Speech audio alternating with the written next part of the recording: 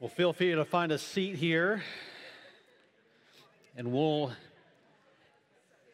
continue our worship as we look together in God's Word, continuing our series through the book of Romans. You know, as weeks go by, it's amazing how much can change in the course of a week. Last week, Seth was up here, and I was listening to his sermon, and he was talking about how much he disliked the city of Boston, and does anybody dislike Boston this week? Absolutely not. I mean, they're nice fellows letting us, go on to the World Series. Now we just don't like Atlanta. But a lot can change in a week, but we're still in the book of Romans. That doesn't change. Every single week we gather together and we look through Scripture and we see what it has to teach us. But as for Boston, as we think about Boston, it reminded me of a story of a time that my wife and I were able to travel to Boston. We went there in 2009, right before our oldest daughter, Julianne, was born, and it was kind of a baby moon, a little getaway to enjoy some time, just her and I together, and get away on a little vacation before we welcomed our oldest child, our first child, into the world. And we had a great time walking around Boston. One of the things we did is we love to walk around the city. And it's a great city to walk around. They actually have what's called the Freedom Trail there in Boston. If you ever go to the city, it's a great thing to do, to kind of walk the Freedom Trail and to go from site to site, kind of seeing some of the most important sites in that city that relate to the independence of this country, the American Revolution. And we walked that trail. We kind of went and saw some of those sites. And one of the most memorable for me was going to see one building in particular. Whenever I'm in a city that we like to go check out, I love looking at the churches. I love walking around, especially when we go to older cities. I like to see some of the older churches in the city. I have a fascination for that. And there's a particular church in Boston that most of you would probably be familiar with. It's called the Old North Church. It was founded in 1723. It's one of the oldest churches in the Americas. And this particular church was in the city of Boston in 1775. And on one night in 1775, two men, Robert Newman and Captain Pulling, snuck into the church. And they had to sneak into it because most of the attendees of this particular church were loyal to the British Crown. And they snuck into the church, they snuck into the bell tower of the church, and they lighted two lanterns. And they hung them in the bell tower to signal to the riders, Paul Revere, and I always forget who the second one is. No one remembers the second rider that day. But the two riders then left, and they alerted the militia that the British were coming. The British were coming. And so we went to that church. You couldn't go up into the bell tower, but we could at least stand there in the sanctuary and look at the old pews that were there, the old rectories that were there, and we had a really good time doing that. And I have a fascination, I think as many people do, with the American Revolution and the origin of our country, and it's an exciting thing to think about. But it reminds me of one more story of a British evangelist who was coming to the United States, a man by the name of John Guest in the 1960s. And he was coming to the United States to become the pastor of a church in Philadelphia. And he flew from England to the city of Philadelphia, and the person who had been assigned by the church to kind of show him around the city thought it'd be fun to take Mr. Guest, Reverend Guest, to all of the American Revolution sites. He wanted him to see how we had gained our independence from those British over there. And so he decided he would take him around, and they went and looked at the Independence Hall where the Declaration of Independence was signed. They saw the Liberty Bell. They went to some of the famous battlefields that were around Philadelphia. And Reverend Guest tells a story that he was having a good time learning about American history and the people that he was going to pastor. And he walked into one particular store. It was an antique store that specialized in American memorabilia. And as he was kind of looking through the store, he noticed some flags on the wall. And one of those flags, had the great "No taxation without representation" on it. And the next flag over was a flag, that we still see around, especially here in Texas: "Don't tread on me." And then he looked at the third flag and he kind of stopped in his tracks. It was the most interesting to him. It was a flag that said, "We serve no sovereign here." And of course, he noted that because as a British citizen who still lived under the Queen, they had a sovereign in England, right? A queen who in some way, shape, or form rules over the kingdom. But he stopped in his tracks for another reason. Because he thought to himself, how can I preach about the kingdom of God in a country that has such an antipathy towards sovereignty? That's a particularly American problem, is our antipathy towards anyone ruling over us, right? We serve no sovereign here. The question we're looking to answer today, and that Paul is looking to answer in the book of Romans, is how do we live in this world in light of the fact, as he's been explaining to us, that we are no longer under law? How do we live in this world in light of the fact that we are no longer under the dominion of sin? Pastor Seth looked at that question initially last week. Paul's really doing two things here in chapter 6. He asks at the very beginning of the chapter, what shall we say? Are we to continue in sin and that grace may abound? I mean, he's asking a question. How do we live in this new era of grace? Should we just continue in sin so that we can get more and more and more grace? And today he asks that question, that same question again, with just a slight twist to it. With just a slight twist. He says this in Romans chapter 6:15. He says, "What then? Are we to sin because we are not under law but under grace?" It's the same question. He's not asking it to say, well, so that we can make more grace happen, right? He's left that question behind. Seth answered that question for us last week. He's asking another question. Well, we're not under grace, or not under law. So what, can we just do whatever we want? See, the question that Paul is getting at is the question of autonomy. Can we just do whatever because we're no longer under the law? Can we just do whatever we want because we're no longer under the law? That word autonomy I used intentionally. It's a combination of two Greek words, auto, which most of you probably know that word, auto. You all drove here today in automobiles.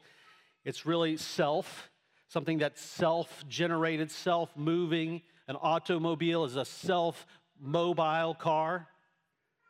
All right, so that idea of auto, that word auto is self, and then nomos, for the autonomy, is the Greek word nomos, is the second word there, which means law. Are you a law unto yourself? Can you just do whatever comes to mind, whatever you want to do? No one can tell me what to do. No taxation without my representation, right? Can we just do whatever we want? You know, this country was founded on July 4th, 1776, when they signed what? The Declaration of Independence. The Declaration of Independence. There's another word that has a prefix, in, which means not, or the negation of something, and dependent, not dependent.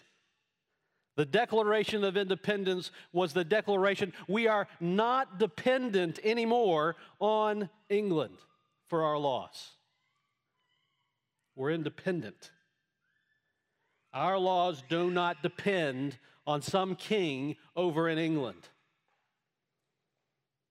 And we celebrate Independence Day every year. It's also one of my favorite movies. But we celebrate independence every day on July 4th, and we tend to associate independence in itself as if that alone is freedom. But biblical freedom is not autonomy, and biblical freedom is not independence. You see, if after their declaration of independence from England, the colonies had simply established a government that was even more despotic, that oppressed its people even more than King George did, would they be free? Of course, they'd still be independent from England. Their laws wouldn't come from some king across the ocean, but would they be free if they had simply put in King George's place some other despotic king, some other terrible ruler who oppressed the people? Of course not. Independence in itself cannot bear the weight of freedom. And neither can you. Even if you could do whatever you wanted, it would not by itself make you free. And I think Paul explains why here in verse 16. Let's look at Romans chapter 6, verse 16. Do you not know that if you present yourselves to anyone as obedient slaves, you are slaves of the one whom you obey, either of sin, which leads to death, or of obedience, which leads to righteousness? You see, Paul, before I get to that, let me make sure I answer the question. I left that off the previous slide. Paul says, if we are no longer under law, but under grace, should we continue to sin? By no means. And then he explains himself, and he gives two options here. Two options. There are only two options. You are always going to be ruled by something. The idea that you can be totally and completely in and of yourself autonomous is a lie. Paul does not give that option. You are either obeying sin, which leads to death, or you will obey righteousness. Those are the only two options that Paul gives. There is no third way. Something is ruling over you. Now, the question you might ask at that point is that if something is always ruling over me, can I be free? How can I be free if something always rules me? And it's in that question that we desperately need a biblical definition of freedom. You remember one of the greatest stories of liberation found anywhere is a story that we find in the second book of the Bible, in the book of Exodus. Whenever you go to anywhere and they start talking about freedom, oftentimes you will hear some kind of reference to the Jews being liberated from their slavery in Egypt. It's a great story about the liberation of individuals, a whole nation that had been reduced to a condition of slavery to a powerful king who ruled over them with an iron fist and dictated every aspect of their lives. It's the great story of their being set free from that condition. But as we think of that story, one of the things that's often left out is what they were set free to. What were they set free to do? They come out from under the rule of Pharaoh to what? When we look back at the book of Exodus, we see that God gives a specific purpose for his freedom. A specific purpose for his freedom. When he sends Moses into the throne room of Pharaoh to command Pharaoh to let his people go, this is what he says. The Lord, the God of the Hebrews, sent me to you, saying, let my people go, that they may serve me in the wilderness. See, God has set them free from under the thumb of Pharaoh for a purpose, to do something. And it's with that understanding that we can understand something that the Apostle Peter says in his first epistle. The Apostle Peter, writing to Christians in the first century, tells them this. He says this, live as free people, as people who are free, not using your freedom as a cover-up for evil, but living as servants of God. How do those two go together? Live as free people. Live as servants to God. The word there in the Greek, the word there for servants, lest we think this is just some kind of, involuntary or voluntary servitude and you kind of can take it or leave it, is the same word for slave. As a matter of fact, many translations translate it as slave. Live as free people, live as slaves to God. How does that work? So there are two options. You can either be a slave to sin and death or a slave to God. How does that work? Where is freedom in slavery? How can we be slaves and servants to God, yet remain free?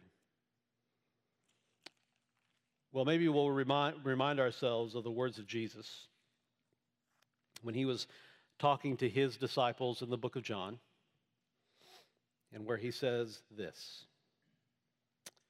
In John chapter 8,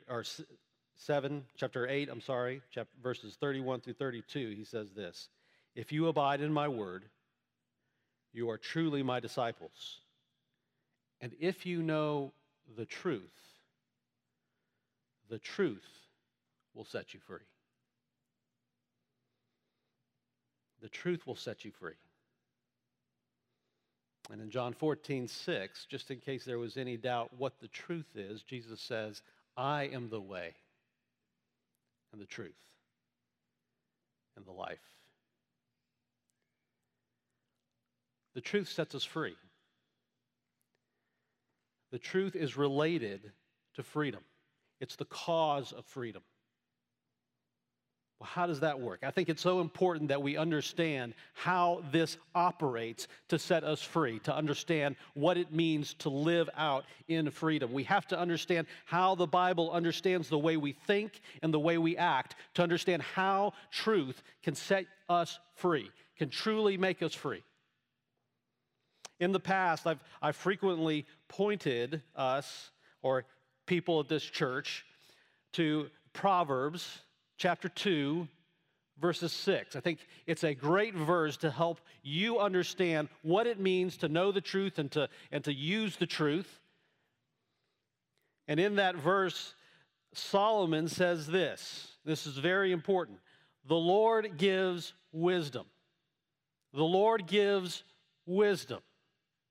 As a matter of fact, if you go to the Apostle James in the book of James, he's clear to tell us that God gives wisdom to any who asks. It's God's to give, and he gives it to those who ask of him. But here we read, the Lord gives wisdom, and from his mouth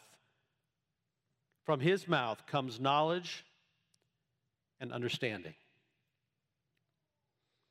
How do those three words relate together? What is wisdom? What is knowledge? And what is understanding? All of these words relate together. They're different words. They mean different things, but they are closely related together. And let's talk about each one of them. The first one is knowledge. Knowledge is discrete facts, the truth of the matter, the discrete facts that you understand. okay? So as you go through life, you become aware of different elements of knowledge all throughout your life. And you can master different topics in school. You can become knowledgeable about a different science or a career field or all kinds of different things you can become knowledgeable. There are all kinds of different things you can become knowledgeable about. But understanding is a step above knowledge. Because although we can become aware of all kinds of different facts that are part of our daily life, understanding is something completely different but related, because it's how all those facts actually fit together, how they relate to one another. A way to think about this is perhaps you go and you find a book that you haven't read yet, and you open it up to any page in the book, and you read that page. Well, now you have some knowledge about what's in that book. But if you just picked it up at random, and you read a random page in that book, would you have any understanding of what you just read? Probably not.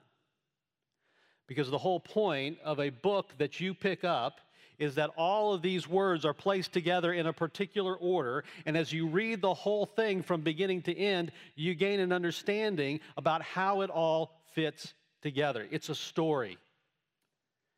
And so you can have knowledge about all kinds of things in this world, but if you don't understand how they all fit together, what is it worth? What has it done for you? To become the master of trivia of things you don't understand. So what the Solomon is saying here is that God gives us knowledge. God gives us understanding also. How all those things fit together. Why? So that we can have wisdom. And wisdom is a little bit different than both knowledge and understanding, because it's how we are to act in this world.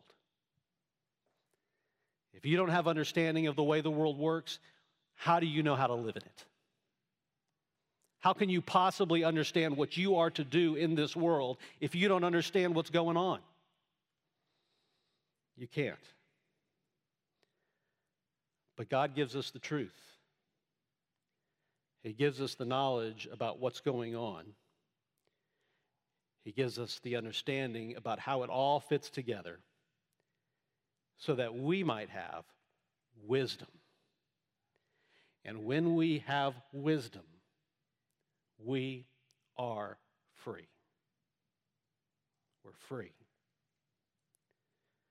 The entire book of Romans up to this point has been Paul laboring to give us the essential knowledge we need to know. Who God is. Who we are in our sin. What God has done by sending Christ. And what he's accomplished through the death and resurrection of Jesus Christ. And then what you should do about it. How you should respond. Paul has been laboring to set us free, to give us wisdom about how we respond in this world. We should serve him.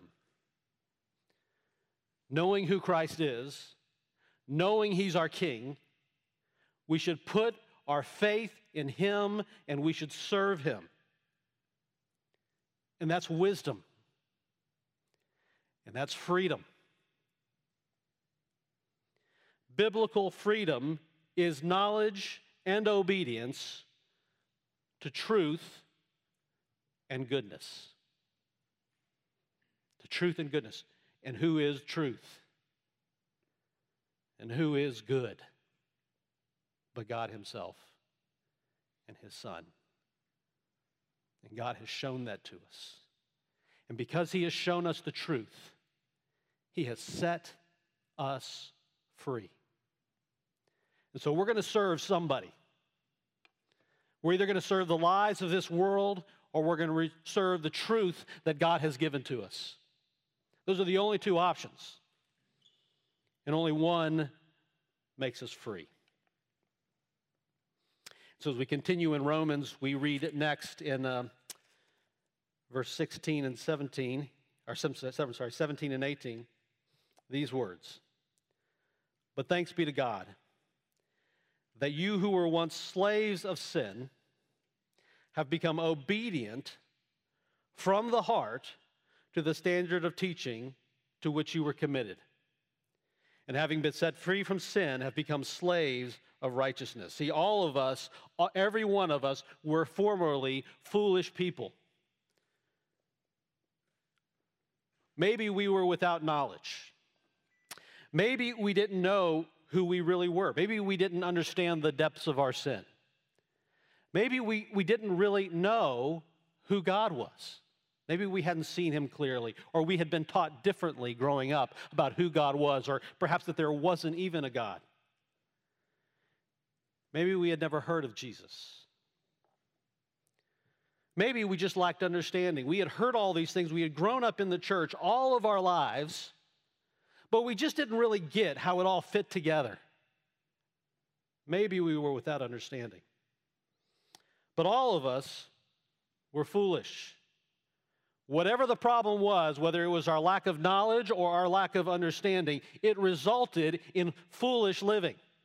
We were slaves to our foolishness, to the lies under which we lived.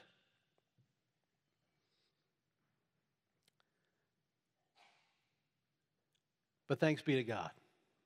What I want you to get out of these verses is that phrase, but thanks be to God. You see, at the end of the day, biblical freedom is the sovereign act of God. God is the one who grants freedom. I've already mentioned that God is the one who gives wisdom. And because God is the one who gives wisdom, he is the one who makes us free. In our culture, we tend to be relatively casual about dropping God's name.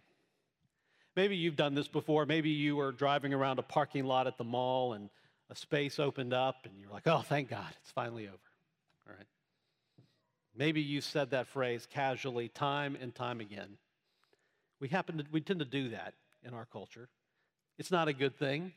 We should be more careful with using God's name. Paul would not have had that problem. He was a Jew. He had been trained from birth to revere God's name and only use it when he meant it.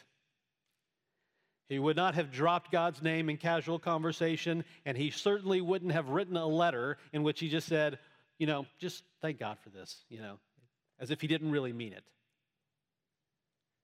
Paul uses this phrase here very deliberately. And whenever Paul thanks God in any of his epistles, we should take it seriously. I take note of it every time I read something that Paul says, thank God for this. I thank God for this. And so what is Paul thanking God for here?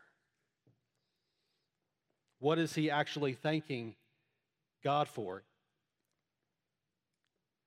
That these individuals who were once ignorant and foolish like us, God has given them truth, and he has changed them.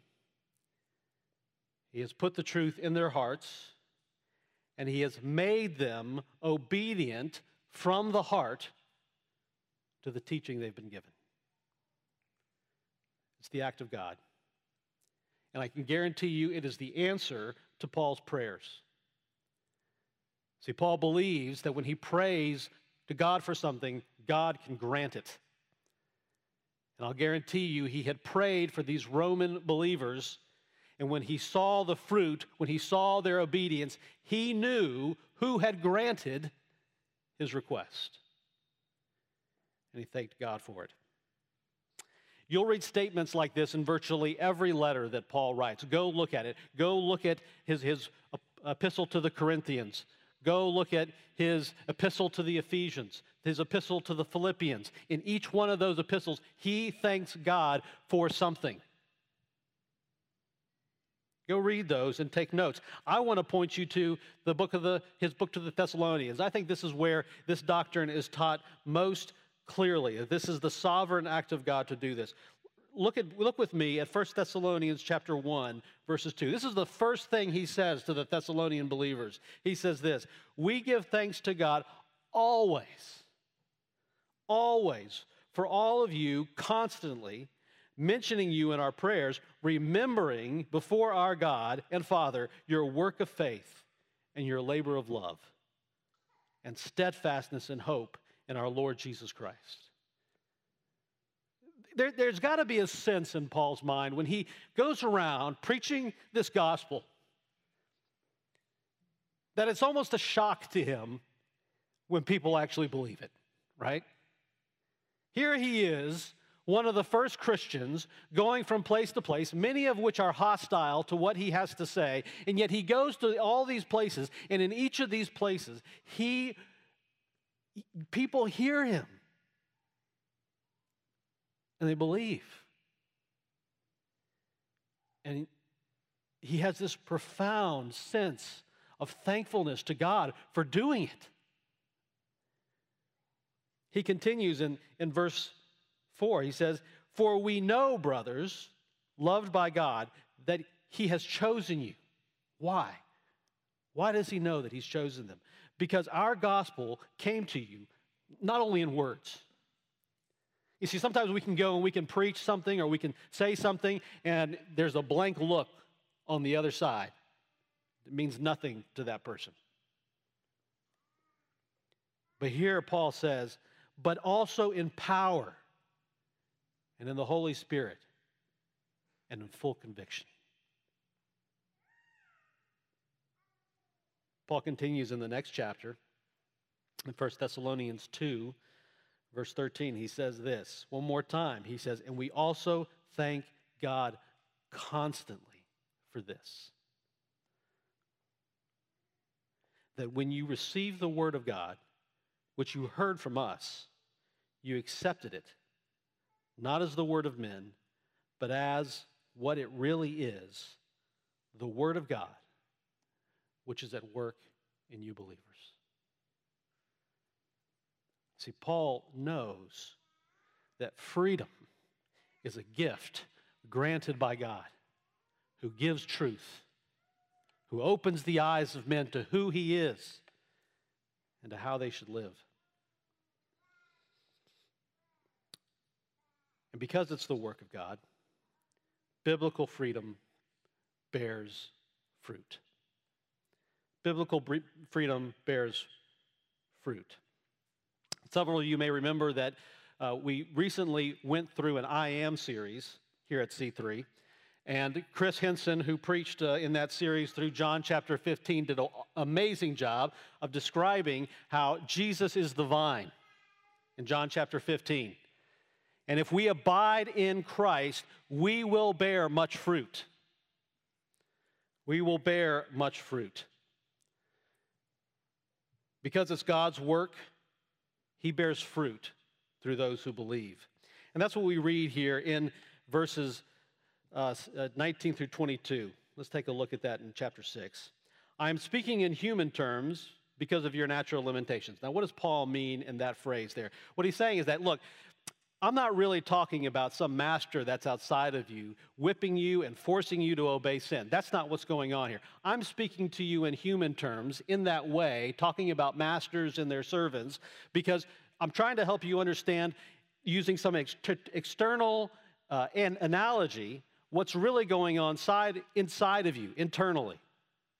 Okay? This isn't about something outside of you that's forcing you to live a certain way or do a certain thing. This is an internal spiritual truth that you need to understand. Okay? It isn't the impurity out there, it's the impurity inside of you. That's the problem. And so then he goes on after he talks about the natural limitations. He says, "For just as you once presented," you did this. "For just as you once presented your members as slaves to impurity and to lawlessness, leading to more lawlessness. So now present your members as slaves to righteousness, leading to sanctification. See, what's going on here? It's not something external to you, forcing you to do these things. It's the sin inside of you, your own desires that are dragging you away, that are forcing you to live in these various ways. And Paul says, stop. Stop doing that.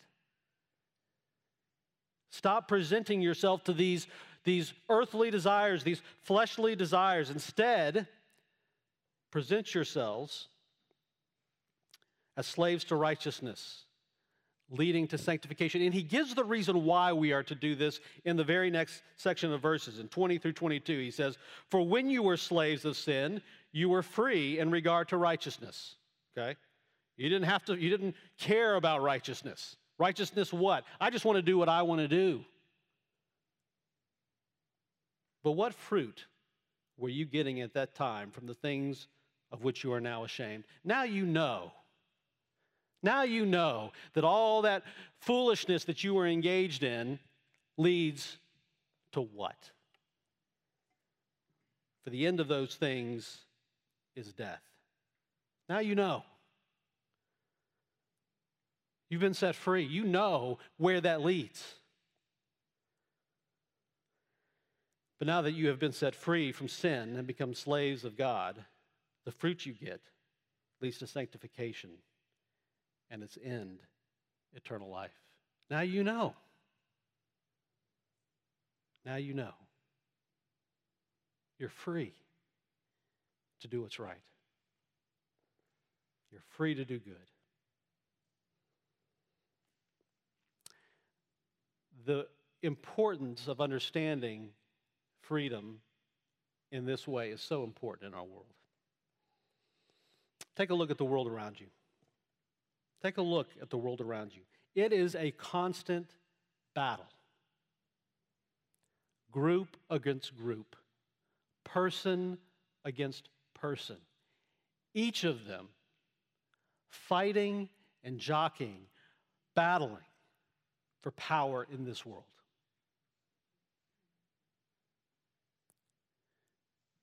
That's all that's going on. One group, maybe it's the group you identify with on the right, saying, we should be the ones in power. Another group, maybe it's the group that you identify with, says, no, we should be. Listen to us. Fight with us. Are you part of the oppressor class, or are you part of the oppressed class? Are you part of this group that needs to protect its rights against this group, or what? Which group are you in? That's what the world is all about. Is fighting over this small, limited pie and seeing who can get the bigger share. And you're only free if you're on the top. And you'll never be on the top. You'll never be free.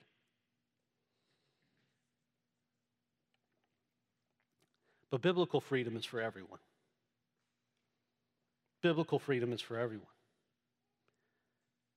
It says there is no pie. There is no limit. There's only God, who is eternal, who is infinite, who can bless forever and ever and ever. When you look at Titus, the book of Titus, Paul writes in Titus chapter 2 to Titus, and he tells Titus to instruct the church in righteousness. And as he's telling Titus to instruct the church, he gives instructions to Titus on how he should instruct the church. And he lists a whole bunch of groups that are important here. In Titus chapter 2, verse 2, he says, old men are to be sober and dignified, self-controlled, sound in faith and love and in steadfastness. And then he addresses another group. Older women are likewise to be reverent in behavior, not slanderers or slaves to much wine. They're to teach what is good. Then he talks about young women, and he gives instructions to young women and how they should live. And then he goes on and he gives instructions to young men and how young men should live in this world. And then he goes on and he gives instructions not only to the older men, the younger men, the older women, and the younger women. Then he gives instructions to another class of individuals, bond servants, the slaves of the household. And he says, this is how they should conduct themselves. This is how they should live in this life. And he does that going through each one of these groups. And he says this in verse 11, for the grace of God has appeared bringing salvation for all people. Everyone, no matter what your situation is, no matter what your station in life, you can live wisely. You can be free. It's not about you jockeying for control with other groups in this world. It's about living free, living for God in this world. And if you can do that, then you are free. Then you are free. That's freedom. If you think freedom in this world is related to your position of power in this world or your position of success in this world, you will never be free. But if you live in this world to serve God wisely, you can always be free, no matter your condition in life. Biblical freedom is for everyone. And finally, biblical freedom is irresistible. One of the most difficult doctrines, I think, to teach sometimes is the doctrine of what we call irresistible grace. Irresistible grace. It's the doctrine that explains that when God chooses to save someone, he does it through irresistible means. He accomplishes it. He cannot be thwarted in his goal of saving an individual. And the question that arises from that difficult doctrine sometimes is the person asking, you mean I can't say no? I can't. Does it make me some kind of robot if God's just going to take control of me in this way and make me make a choice for him? How does that work? Where is my freedom in that? But a good understanding of biblical freedom shows that's not really an argument. That's not really an objection. Because the way God does it is he shows you who he is. He shows you the truth about who he is. And when you see him for who he is, when you understand the truth, your desires change. It's like the old hymn that we used to sing, turn your eyes upon Jesus, look full in his wonderful face, and then the things of this world grow strangely dim in the light of his glory and grace. Your desires change. When you see him, you are changed. It's irresistible because he's irresistible. When you understand the truth, then it becomes irresistible. And that's why Paul concludes here in this section in verse 23 with the truth of the matter, of why we serve God. Because for the wages of sin is death. But the free gift of God, of serving him, is eternal life through Jesus Christ our Lord. We serve a sovereign here. And we're free because we do. Let's pray.